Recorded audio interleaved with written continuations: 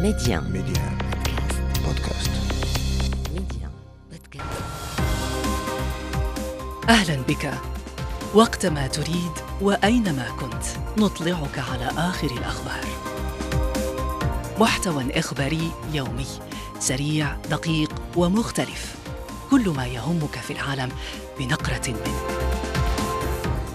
أنا مجدولين بن شريف، وهذا أخبار كاست على ميديان بودكاست. مرحبا. أهم الأحداث في عناوين. بعد النكسة الانتخابية للاشتراكيين، الوزير الأول الإسباني بيدرو سانشيز يعلن حل البرلمان والدعوة لانتخابات تشريعية مبكرة في إسبانيا في 23 من يوليوز القادم. في خطاب النصر، الرئيس التركي المعاد انتخابه رجب طيب إردوغان يدعو الأتراك إلى الوحدة والتضامن. حاكم تركيا منذ عقدين يتعهد بالوفاء بكل التزاماته. المغرب والخطر الإرهابي. تفكيك خلية إرهابية موالية لتنظيم داعش بطنجة كانت بصدد تحضير لمخططات إرهابية تستهدف أمن واستقرار المملكة. إلى التفاصيل. على الإسبان أن يقرروا في مستقبلهم السياسي في أقرب وقت. غداة الانتخابات الإقليمية والبلدية التي مني فيها اليسار بهزيمة واضحة أمام المحافظين، أعلن الوزير الأول الإسباني بيدرو سانشيز في كلمة هذا الصباح بثها التلفزيون عن حل البرلمان والدعوة لانتخابات تشريعية تجرى في 23 من يوليوز القادم. انتخابات الأحد كانت أشبه باستفتاء على سانشيز وحزبه الحاكم الاشتراكي العمالي الإسباني، استفتاء جاءت نتيجته لصالح الحزب الشعبي. معنا مباشرة من مدريد مراسلنا محمد المدن. محمد، مرحبا بك. أهلا بك مجدولين. محمد، الحزب الحاكم أقر بهزيمته فور إعلان هذه النتائج، وسانشيز هذا الصباح خطى خطوة أخرى في إقراره. هل فهم سانشيز رسالة الإسبان؟ بالتأكيد أن سانشيز فهم ربما بشكل جيد هذه الرسالة التي طوتها نتائج هذه الانتخابات، فهمها على النحو الذي تترجمه هذه الردة السريعة بتحديده لموعد انتخابات سابقة لأوانها وحله للبرلمان، ودعوة الإسبان إلى تحديد الوجهة السياسية التي يتعين أن يخوضها البلاد. لكن دعني أقول أيضا بموازاة مع ذلك، ربما سانشيز وكما قالت حتى الناطقة الرسمية باسم الحزب الاشتراكي العمالي أمس عقب نتائج الانتخابات أنه ربما لم يفهم بشكل الجيد هذه النتائج. قال سانشيز اليوم في كلامه إنه ربما لم أتفهم أن يكون هناك رؤساء جهات ممتازين قدموا عملا جيدا وقدموا يعني برامج جيدة للناخبين، ولكنهم مع ذلك اضطروا لأن يتنحوا عن السلطة لأن النتائج التي أتت بها الانتخابات لم تسمح لهم بالاستمرار. أعتقد سانشيز أيضا يقول للإسبان أنتم هذه الفئة التي تأخرت عن هذا الموعد، نحن نرى أن هناك 51% هم الذين أدلوا بالأصوات، النسبة الأخرى هي 40% ويزيد. هذه النسبة أيضا لافتة للانتباه. الآن سانشيز يقول لهم أنتم الآن عليكم أن تقرروا من سيقود البلاد. هل ستسمحون بأن تحكم البلاد اليمين واليمين المتطرف؟ فوكس حقق نتائج لافتة في هذه الانتخابات.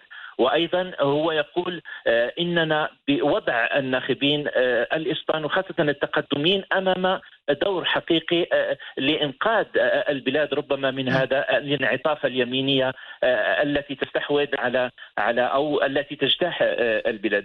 طيب نعم، تفضل محمد. نعم. تفضل.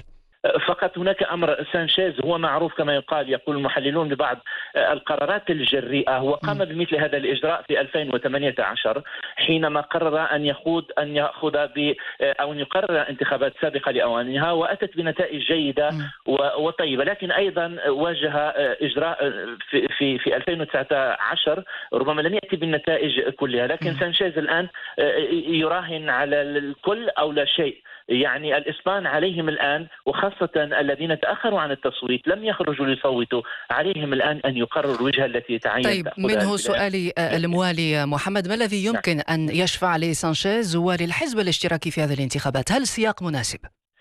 نعم، ربما أعتقد أنه السياق ربما هو الأنسب، لأنه لن يسمح لسانشيز 6 أشهر ربما تستنزف الحزب الشعبي. ثانيا لن يسمح أيضا لليمين لكي يرتب كل الأمور ويستقر على بعض القرارات. الآن ستكون هناك صراع ما بين اليمين في تشكيل حكومات، خصوصا بين فوكس والحزب الشعبي. لكن أيضا ربما هذه النتائج لأنها صادمة، ربما يعتقد سانشيز أنها ستكون مناسبة لتحفيز الناخب التقدمي، الناخب اليساري، ليخرج ويلج الفضاء ويقرر في التصويت ويقرر في النتائج. مراسلنا في إسبانيا محمد المدن، كنت معنا مباشرة في هذا الاتصال، شكرا جزيلا لك. في تركيا 5 سنوات جديدة لرجب طيب إردوغان. النتائج الرسمية أعطت فوز رجب طيب إردوغان بولاية جديدة ليصبح معها الرئيس الذي يحكم أطول مدة في تاريخ الجمهورية بعد جولة انتخابية اتسمت بتنافس شديد غير مسبوق وعدم اليقين. 52% للرئيس المعاد انتخابه مقابل 48% لخصمه زعيم المعارضة كمال كليتشدار. انتصر إردوغان بنسبة مشاركة عالية، انتصر فألقى خطابي النصر أمام الآلاف من أنصاره في إسطنبول وأنقرة، حاملين لوعود جديدة عديدة. التفويض الشعبي الذي أراده السبعيني رجب طيب إردوغان حصل عليه، تغلب على كل معارضيه، على تداعيات الزلزال المدمر وعلى أسوأ أزمة اقتصادية تواجهها تركيا. بعد نشوة النصر، هل يستطيع إردوغان في عهدته الثالثة أن يفي بوعوده للناخبين؟ من إسطنبول يعلق المحلل السياسي محمد زاهد الزغول. هناك استحقاقات انتخابية في تركيا. بعد 9 أشهر سيتوجه الناخبون الأتراك مرة أخرى إلى صناديق الاقتراع من أجل التصويت في الانتخابات المحلية البلدية، وبالتالي من المؤكد أن العديد من الوعود التي أطلقها السيد أردوغان أعتقد أنه سيلتزم بها في إطار رغبته في الحصول على نسبة كبيرة مرة أخرى في الشارع التركي في الانتخابات المحلية. فنحن فعليا خرجنا من ماراثون كبير لندخل إلى ماراثون آخر مباشر ابتداء من نهاية الشهر القادم بالمؤتمرات العامة للأحزاب السياسية جميعها بما فيهم الحزب الحاكم. وبالتالي من المؤكد أن الكثير من الوعود، خاصة فيما يتعلق بالزلزال ومناطق الزلزال وغيرها، وهي أمور مستعجلة لا تقبل التسويف، تحتاج إلى معالجة سريعة. وأعتقد أن السيد أردوغان سيكون قادرا على الالتزام ببعض هذه الوعود التي أطلقها في تلك المناطق. إن كان مرشح المعارضة الخاسر كمال كليتشدار عبر عن شعوره بالحزن للنتائج، فإن التهاني جاءت من العالم. جل العواصم الإقليمية والدولية هنأت الرئيس التركي المعاد انتخابه، من الرئيس الروسي فلاديمير بوتين إلى الأمريكي جو بايدن مرورا بالصيني تشي جين بين. ملف الانتخابات يقود إلى نيجيريا. قبل قليل نصب بولا أحمد تينوبو رئيسا جديدا للبلاد، خلفا للرئيس منتهي الولاية محمد بوخاري في تناوب ديمقراطي على السلطة في البلاد الأكبر من حيث الكثافة السكانية والاقتصاد بالقارة الإفريقية. مراسم التنصيب جرت بمشاركة عدد من الرؤساء الأفارقة والمسؤولين الدوليين، فيما عيون النيجيريين على التحديات التي تنتظر الرئيس الجديد. المغرب والخطر الإرهابي. المكتب المركزي للأبحاث القضائية تمكن صباح اليوم على ضوء معلومات استخباراتية وفرتها مصالح المديرية العامة لمراقبة التراب الوطني من تفكيك خلية إرهابية موالية لتنظيم داعش تنشط بمدينة طنجة. الخلية تتكون من 3 أشخاص تتراوح أعمارهم ما بين 31 و40 عاما، كانوا بصدد التحضير لتنفيذ مشاريع إرهابية خطيرة تستهدف زعزعة أمن واستقرار المملكة. بحسب بلاغ المكتب المركزي للأبحاث القضائية، فإن المشتبه فيهم حاولوا ربط علاقات مع عناصر إرهابية أخرى تنشط خارج المملكة بهدف التنسيق معهم للالتحاق بإحدى فروع تنظيم داعش، خاصة بمنطقة الساحل والصحراء، وذلك مباشرة بعد تنفيذ مخططاتهم داخل المغرب. تفكيك الخلية الجديدة يؤشر مرة أخرى على تنامي المخاطر الإرهابية التي تحدق بالمملكة، مخاطر يخبر بأسبابها والاستراتيجية الأمنية القائمة للتصدي لها. عبد الرحمن مكاوي، خبير الشؤون الأمنية العسكرية والاستراتيجية من باريس.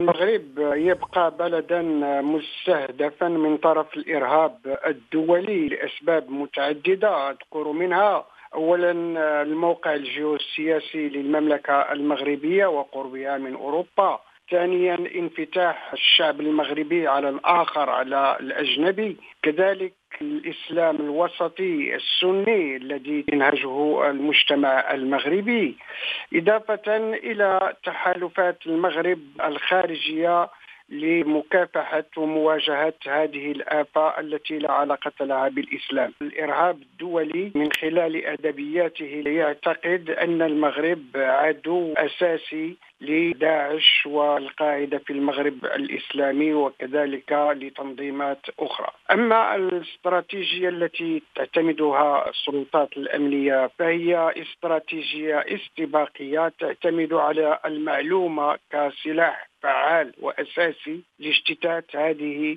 الخلايا الإرهابية التي في غالبية الأحيان هي ضحايا لهذه التحريضات التي تأتي من الخارج. كما أن التغطية الأمنية لكافة التراب الوطني يجعل كذلك من المجتمع سند كمجتمع طارد للإرهاب بجميع أشكاله وفصوله. جولة أخبار كاست انتهت. أخبار كاست، اختيارك، اختر أن تشترك معنا.